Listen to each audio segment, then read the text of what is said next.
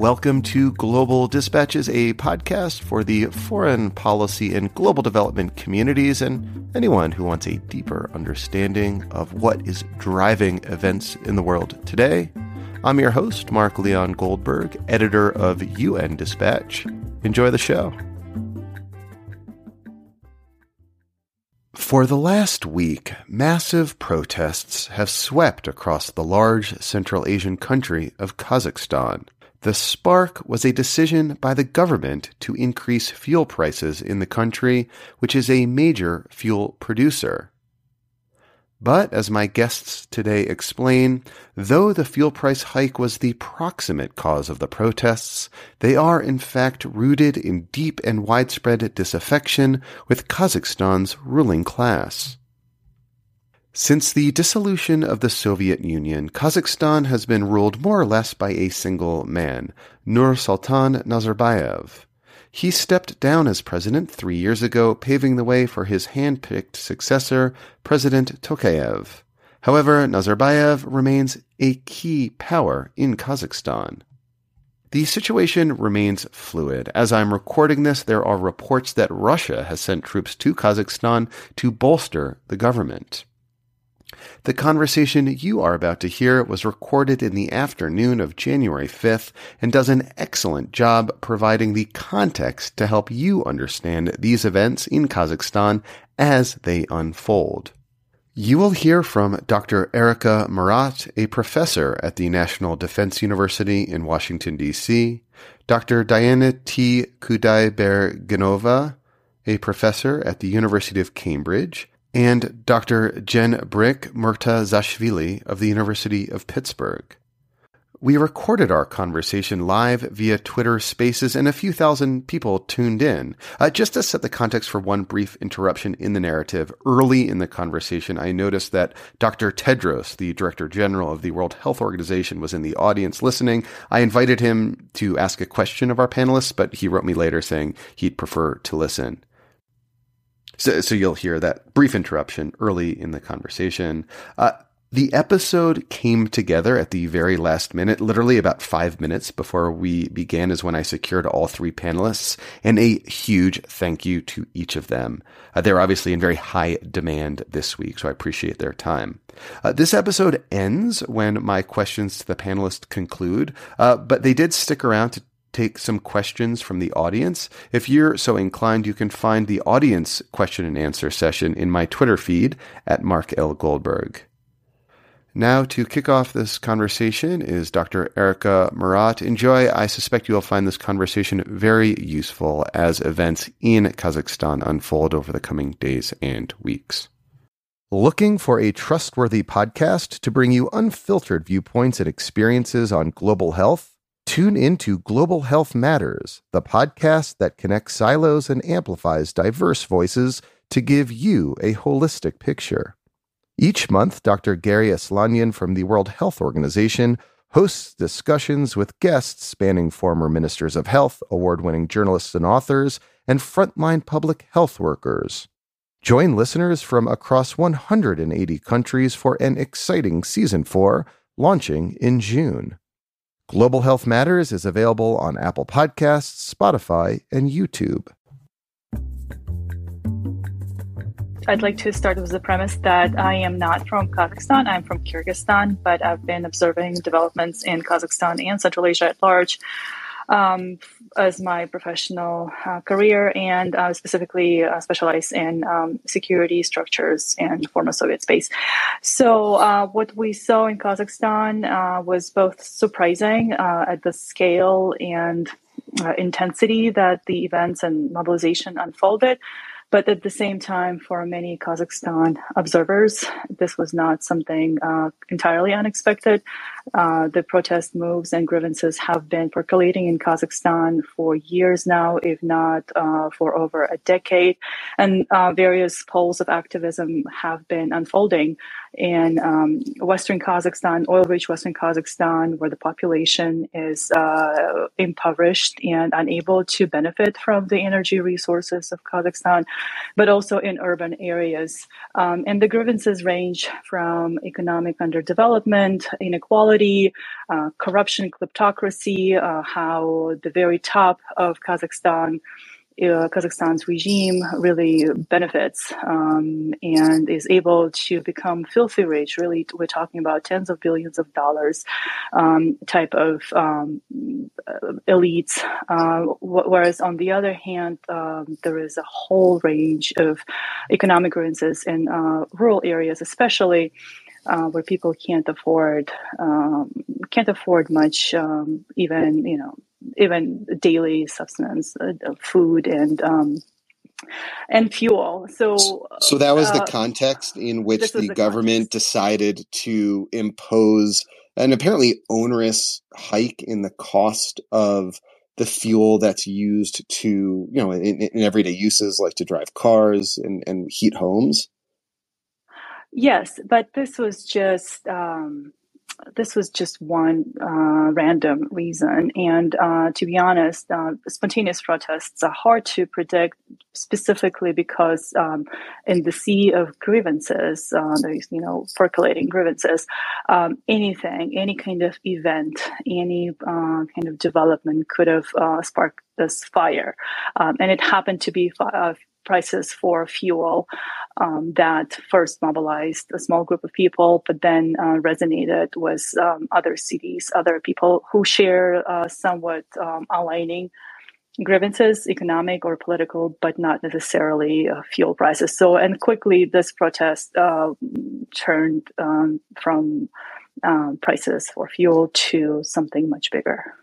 And where did the protests begin? I mean, Kazakhstan is a vast country, and I think one thing that has surprised me as just an outside observer, a journalist who covers global affairs more generally, was how quickly these protests seem to have spread across the country. Can you just maybe walk us through a brief timeline of where these protests began and what we know about how they spread? So they started a few days ago in Mangistau, I believe, but those who are based in Kazakhstan, please feel free to correct me.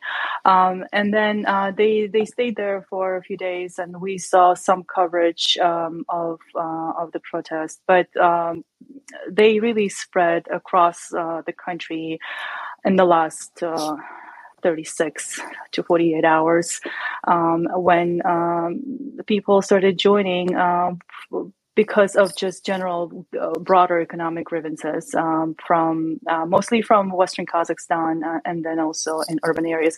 And I'd like to highlight also one important point that my colleagues from Kazakhstan made this morning in our conversation is that the protests in urban areas in Almaty and Nur-Sultan, they seem to be more disorganized and more chaotic compared to western parts of the country where, and again, I'm citing my colleagues who say that the labor unions and local population, laborers and workers, they are more accustomed to protesting and they have a better experience in communicating their grievances and requirements and actually talking to local government than what we see in urban areas. And they're much more organized in that sense as well in Western Kazakhstan, so in rural areas. And let me just pause quickly and note that I see Dr. Tedros, the Director General of the World Health Organization, is listening in on this. Dr. Tedros, I've invited you to become a speaker. If you have a question for any of our panelists, feel free to jump in if you'd like. What do we know about who these protests are? Is there a discernible element of society? It's if we speak broadly, if we take really a a broad look at it, we can say that it's an overlap of economic grievances and political grievances. It started as an economic grievance for fuel prices, and then it turned into something bigger, into demands for changes in the political system and better representation, parliamentary representation, and local government representation. In terms of forms of organization, as I said, there are better organized labor unions in Western Kazakhstan. In urban areas, we do see activists from the more younger generation who turned into a movement in the spring 2019 when Nazarbayev stepped down. So Oyan Kazakhstan, who demand political transformation of Kazakhstan. But at the same time, we also see the lower middle class and working class coming to cities from neighboring provinces and becoming a more disorganized, more chaotic force. And at this point, I think it's really fair to say that it's a leaderless protest, but in the last 36 hours, we see some demands crystallizing on the streets and in conversations, but they're nowhere to be this unified force with which the government can talk. And that's also, of course, a dilemma for the current regime that is trying to contain the protests by any means possible. There's no sort of discernible leadership. Is there a coherent set of demands that has been articulated? Yeah, it really depends who you talk to. If you talk to Oyan Kazakhstan in Almaty or in Nur Sultan, they will have quite an elaborate list, articulate list of what they want, how they want to see Kazakhstan, an open, inclusive political system with a strong parliament, if not parliamentary republic. If you talk to labor unions in Western Kazakhstan, it is also a coherent set of requests for better working conditions, more fair system of employment, and better economic development. But if I suspect, and again, I want to premise this by that I'm not in Kazakhstan right now, but if you talk to maybe a more random person who is not part of any larger political movement or organization, then the list of demands will perhaps be on a broader range and less articulated. What has been the response of the government so far? How have they responded to these protests? I know, for example, internet has been cut in much of Kazakhstan, which I think is unfortunately limiting the ability of people in Kazakhstan right now to participate. Though if I am mistaken, please request to speak. I'd love to hear from you. How would you characterize the government's response so far? So, first of all, I see that Diana Kudabergenova now part of this conversation, so it would be great to hear from her as well. So, the government, from my observations, has been making lots of mistakes, and it's really puzzling to me how a government, such a robust government with robust institutions and able to understand and monitor the society, the social and political trends in society, is making such the type of mistakes that we see that leaders like Yanukovych in Ukraine or Lukashenko in Belarus were taking, basically underestimating the aggressiveness, or not the aggressiveness, but the determination of the protesters, and choosing a forceful response by then also escalating the dynamics with the protesters. And this is a very well known, causal influence. It's part of the playbook. No. What I'm trying to say, that for social scientists, it's very well known that when there is a huge protest, if the government meets those protests with forceful response, then the protests are likely to backfire and become even bigger in scale, more radicalized. And it seems like post-Soviet autocrats just have not read this literature or not aware of this calculus. So Tokayev, Nazarbayev, they have been making very similar mistakes that I saw happen happened in Ukraine in 2013 and 14, and in Belarus in 2020, when the forceful response just escalates and radicalizes more people into protest. So I'd like to bring Dr. Diana T. Kudabai-Gernova into the conversation. Doctor, could you just please introduce yourself briefly so we can all hear your voice? And I'd love to get your perspective. What are you hearing from your friends, colleagues, contacts in Kazakhstan right now? Hi, and thank you for the invitation. I'm really happy to be here. My name is Dr. Diana Kudabai-Gernova. I'm a political sociologist here in Cambridge, and I've been working on contentious politics and regimes in that region for a very long time. What I'm hearing, when it all erupted, basically, because I did do sort of digital fieldwork on protests on the Kazakh Spring since the 2019 when it erupted. I've been very much connected to all sorts of activists and protesters from Oyan, Kazakhstan, from what Erika just mentioned. And I've been hearing quite a lot of different perspectives. I've been on Telegram for the past few days, just reading certain chats and just, exploring different things.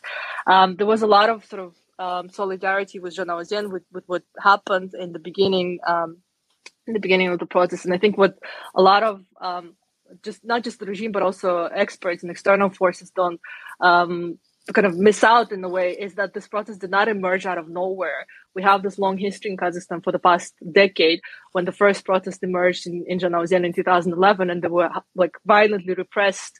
There were a lot of victims whose names are still not recovered, and it became a very traumatic experience for a lot of people in Kazakhstan. And when Kazakh Spring emerged in 2019, and of course it was preceded by all sorts of other protests. I would definitely identify 2014 Black Tuesday protest against devaluation of tenge, local currency, the 2016 mass protest, anti-land basically. We call them land protests, but it was basically about not selling the land to the external forces and so on. And then definitely when Nazarbayev resigned, we see the structural change from the economic demands to a more sort of political reforms with the emergence of Kazakh Spring. So I've seen a lot of that happening. And obviously this trauma of Zhanaozen in 2011, it was brought up again by different, activists, especially young activists from Oyan, Kazakhstan. They kept on bringing this trauma back. And what was really unfolding in front of us right now is all of this resentment, all of these grievances for the past 10 years, they're really unbottling. And a lot of people are in solidarity with Zhanaozen because it is such a symbolic place and such a symbolic legacy for Kazakhstan and its contemporary politics in the past decade that people are really, really bringing these grievances up. But definitely the protest is not very far from homogeneous. There are all sorts of forces in there. So it's just very politically and culturally almost significant where this protest movement started.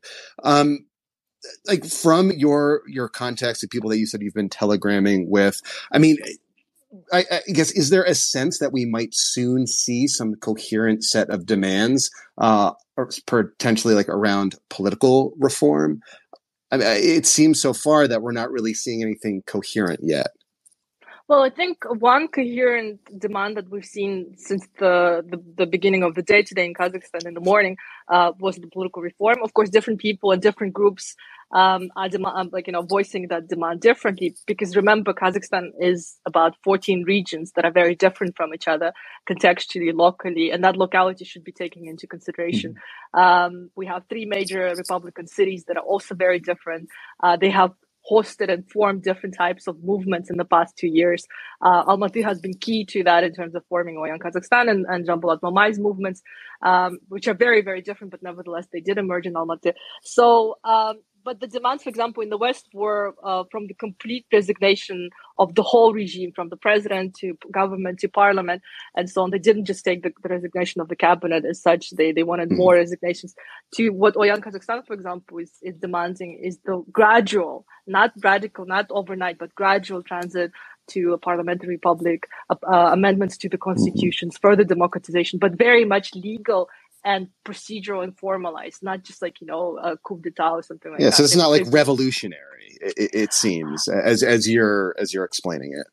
Well, and it's really funny because I just wrote a book about Oyan Kazakhstan and Kazakh movement, Kazakh Spring movement, and what I'm opening with is one of the respondents saying like, well, we do want to have the spring here, but we don't want to have the Arab Spring. We want to have the Prague Spring, and we know that the process should be taken gradually. So that's what the respondent says, and that's what really defines what this particular political movement is demanding. They want the gradual democratization rather than. And they don't defy revolution. They think it's a good cause, but they didn't want the mass violence. They didn't want the looting and rioting happening as it was happening in Almaty today, unfortunately. Now, for context, for those who are not as familiar, I mean, essentially Kazakhstan is a one-party state, and from my potentially uninformed reading of the situation, one immediate implication of this protest movement seems to have been what appears to be like a public cleavage between the former regime and the current president. Is that a fair assessment? Partially, but still, because there are a lot of people who hope that President Tokayev would be a bit more attentive and sort of listening to the demands, because that's what he promised in the summer of 2019 when the political protests were emerging quite a lot in Astana and Almaty. Especially with the Kazakh Spring, as I said, that emerged. And he did promise this paradigm of the listening state, слушающее государство. So there are still some hopes that, maybe President Tokayev will be different from the previous regime.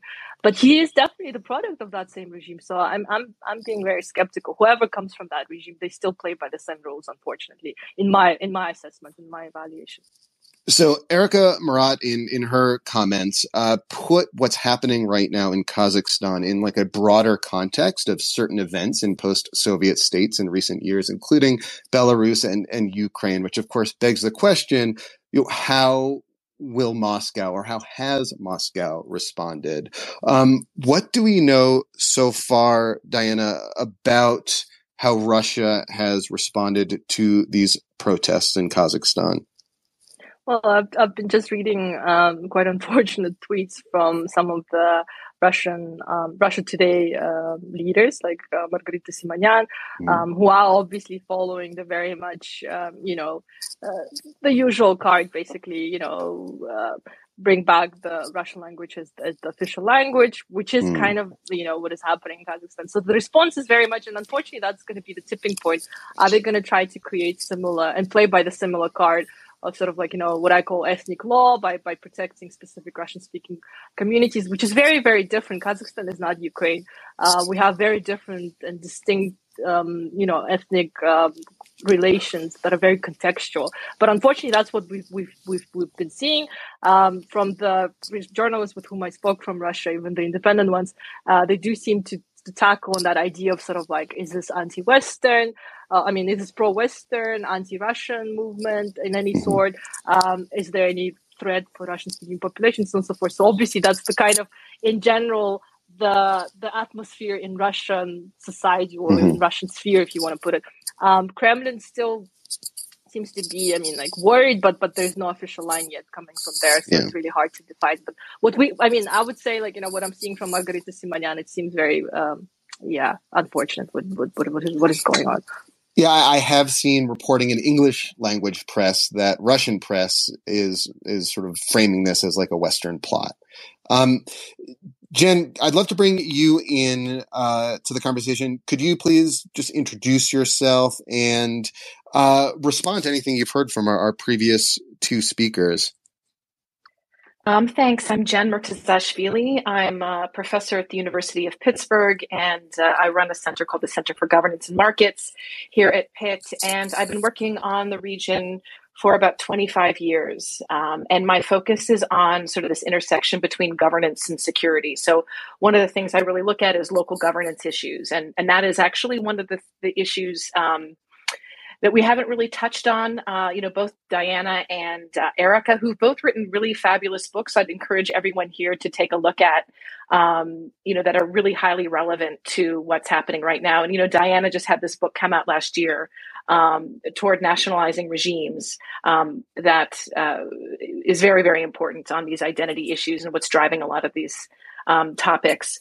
So, in terms of governance issues, I think one of the reasons in terms of what these protesters want, we can actually look to what the government has promised them over the past several years. And especially since Tokayev became president, he has laid out a reform agenda.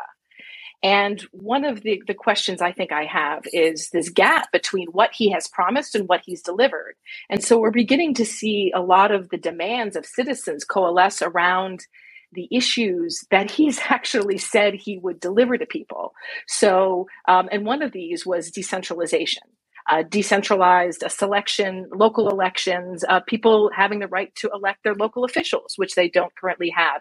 And so when we see that these reforms began, these protests began in Western Kazakhstan, and I think Diana laid out quite eloquently the reasons why, the history of protest in that region, the fact that this is a region that produces the country's energy, and it is a poor region.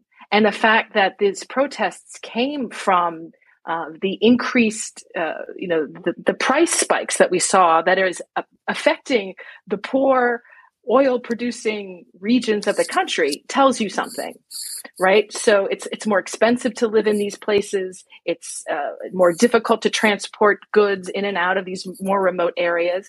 And so the fact that these protests began here, I think, tells us something about the nature, the relationship between the center and the provinces. And, as Diana mentioned, these are very highly contextualized issues. But one of the things that Tokayev has promised over the years is greater autonomy. This has been a consistent promise made by presidents, but both by Nazarbayev and by Tokayev about governance reform. And it's always on the top of their agenda, going to make government work more effectively, more efficiently for people. And we clearly see that those leaders haven't delivered on those promises. So that, I think, was the trigger. Those protests over fuel prices was the trigger. But the underlying issue, I think, that most of society is facing is this increasing gap between the haves and the have-nots, the kleptocracy really that you see at the upper levels. And that was really the insult to people was these gas price spikes in a country that is, hugely energy, has vast amounts of energy. Jen, I guess, as I said earlier, something that's sort of startled me as, a relatively uninformed outside observer. I'm a journalist. I'm a generalist. I have seen, since covering international affairs since 2003, that government proposals to increase fuel prices more often than not lead to protests no matter where you are in the world. This is like a truism that I've seen throughout my career as a journalist. But again, I was very surprised to see just how swiftly these protests moved across a very geographically vast country. And now we have reports of protesters in key government buildings. There was apparently an incident at the airport earlier, the details of which are unclear. Based on your sort of analysis of the security situation right now, how concerned are you that this may reach sort of a violent tipping point? And as I think Erica said earlier, turn into that moment in which the government uses sort of overwhelmingly violent repression to suppress this dissent? So, this is a really good question. And I think it's one that we are all asking ourselves right now.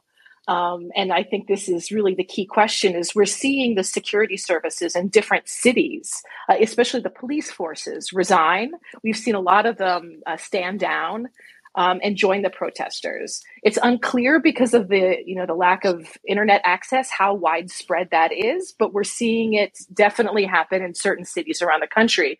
The question is, we know that President Tokayev has asked for the CSTO, this is the Collective Security Organization, Treaty Organization, the Russian-backed security organization. And Tokayev is saying these are terrorists, that Kazakhstan is suffering from a terrorist attack. And under Article 4, when a country faces grave threat, CSTO can send in troops to help bolster the regime. So this is really quite unprecedented.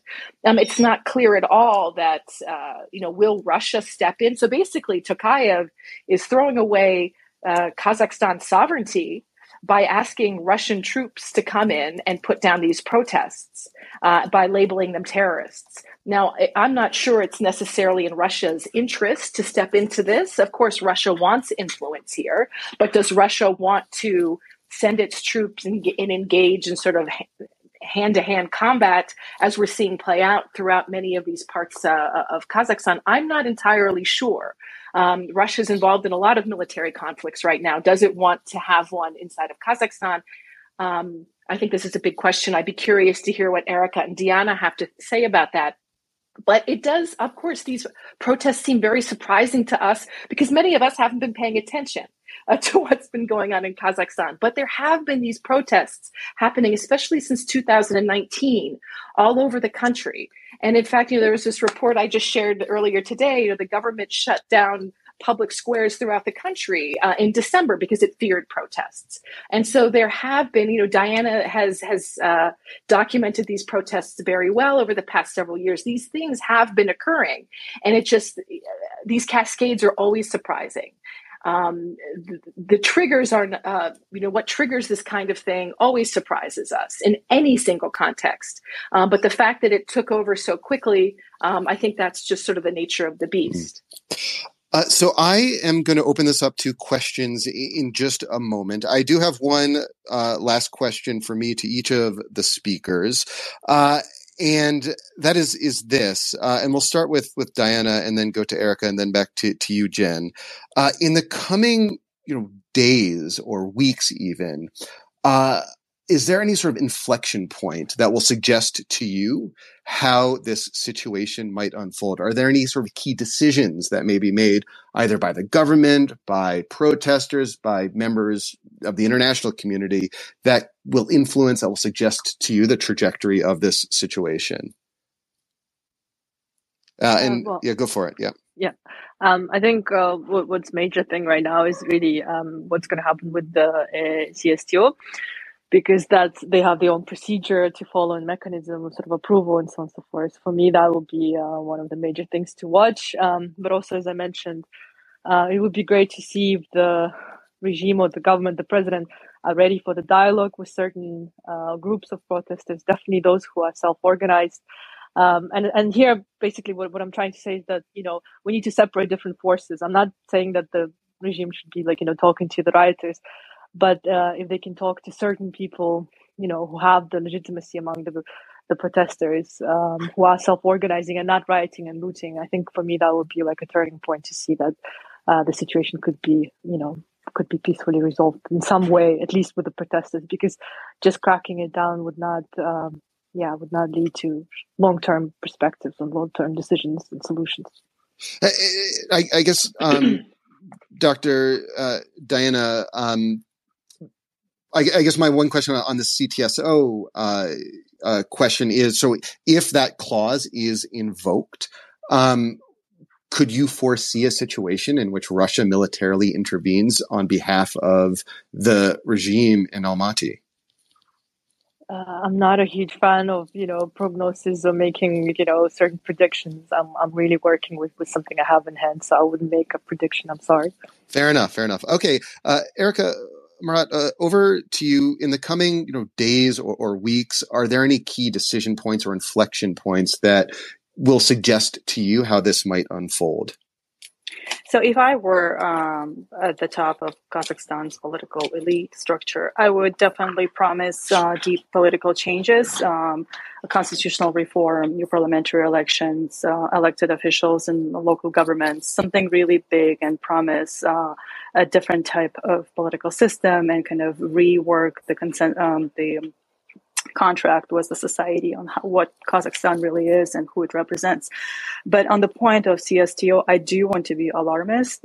Even though CSTO never really intervened in any conflicts, it's basically a defunct organization that does nothing but annual drills, military drills with its member states. It never really responded to any conflicts or solved any security crisis on its member states' territories.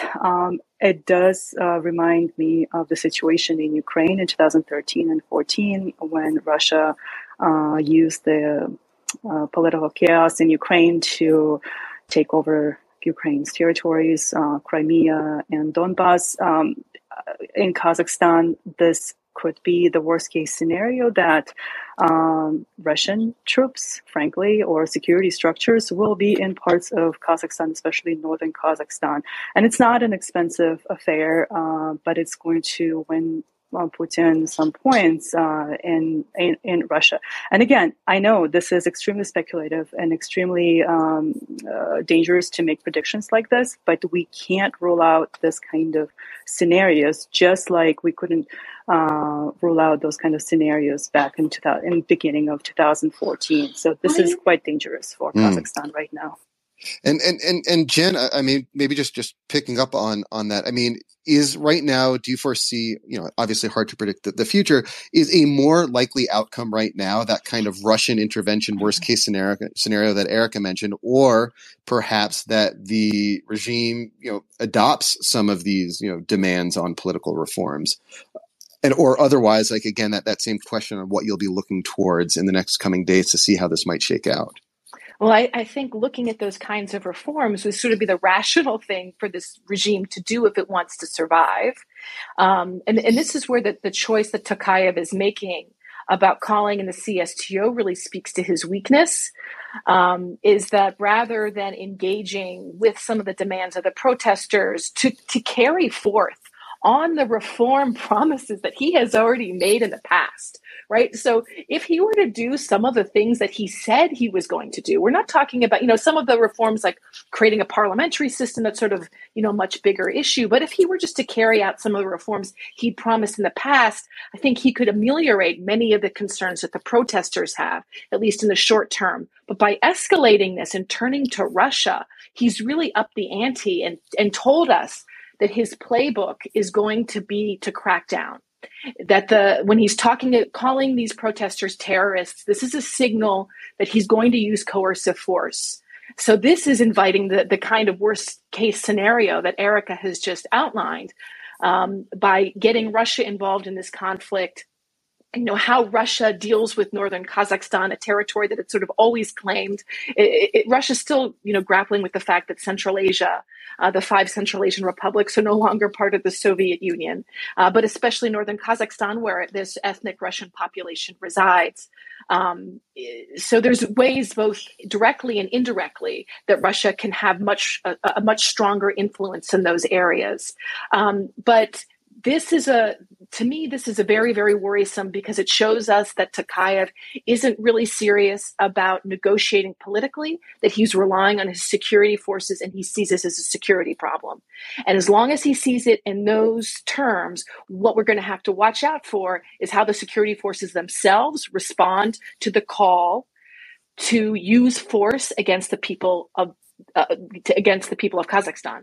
Are they going to execute on this president's demand? And I think, if we look at President Tokayev versus Nazarbayev, I think to many people, in the security forces included, that Tokayev looks relatively weak compared to their former leader. And let's also, it was only until this morning that Nazarbayev, the former president, who, was the inaugural, first president of Kazakhstan, he stepped down as the national security advisor. That just happened today. So Tokayev, for the first time, finds himself running this agency and then having the security forces, have allegiance to him.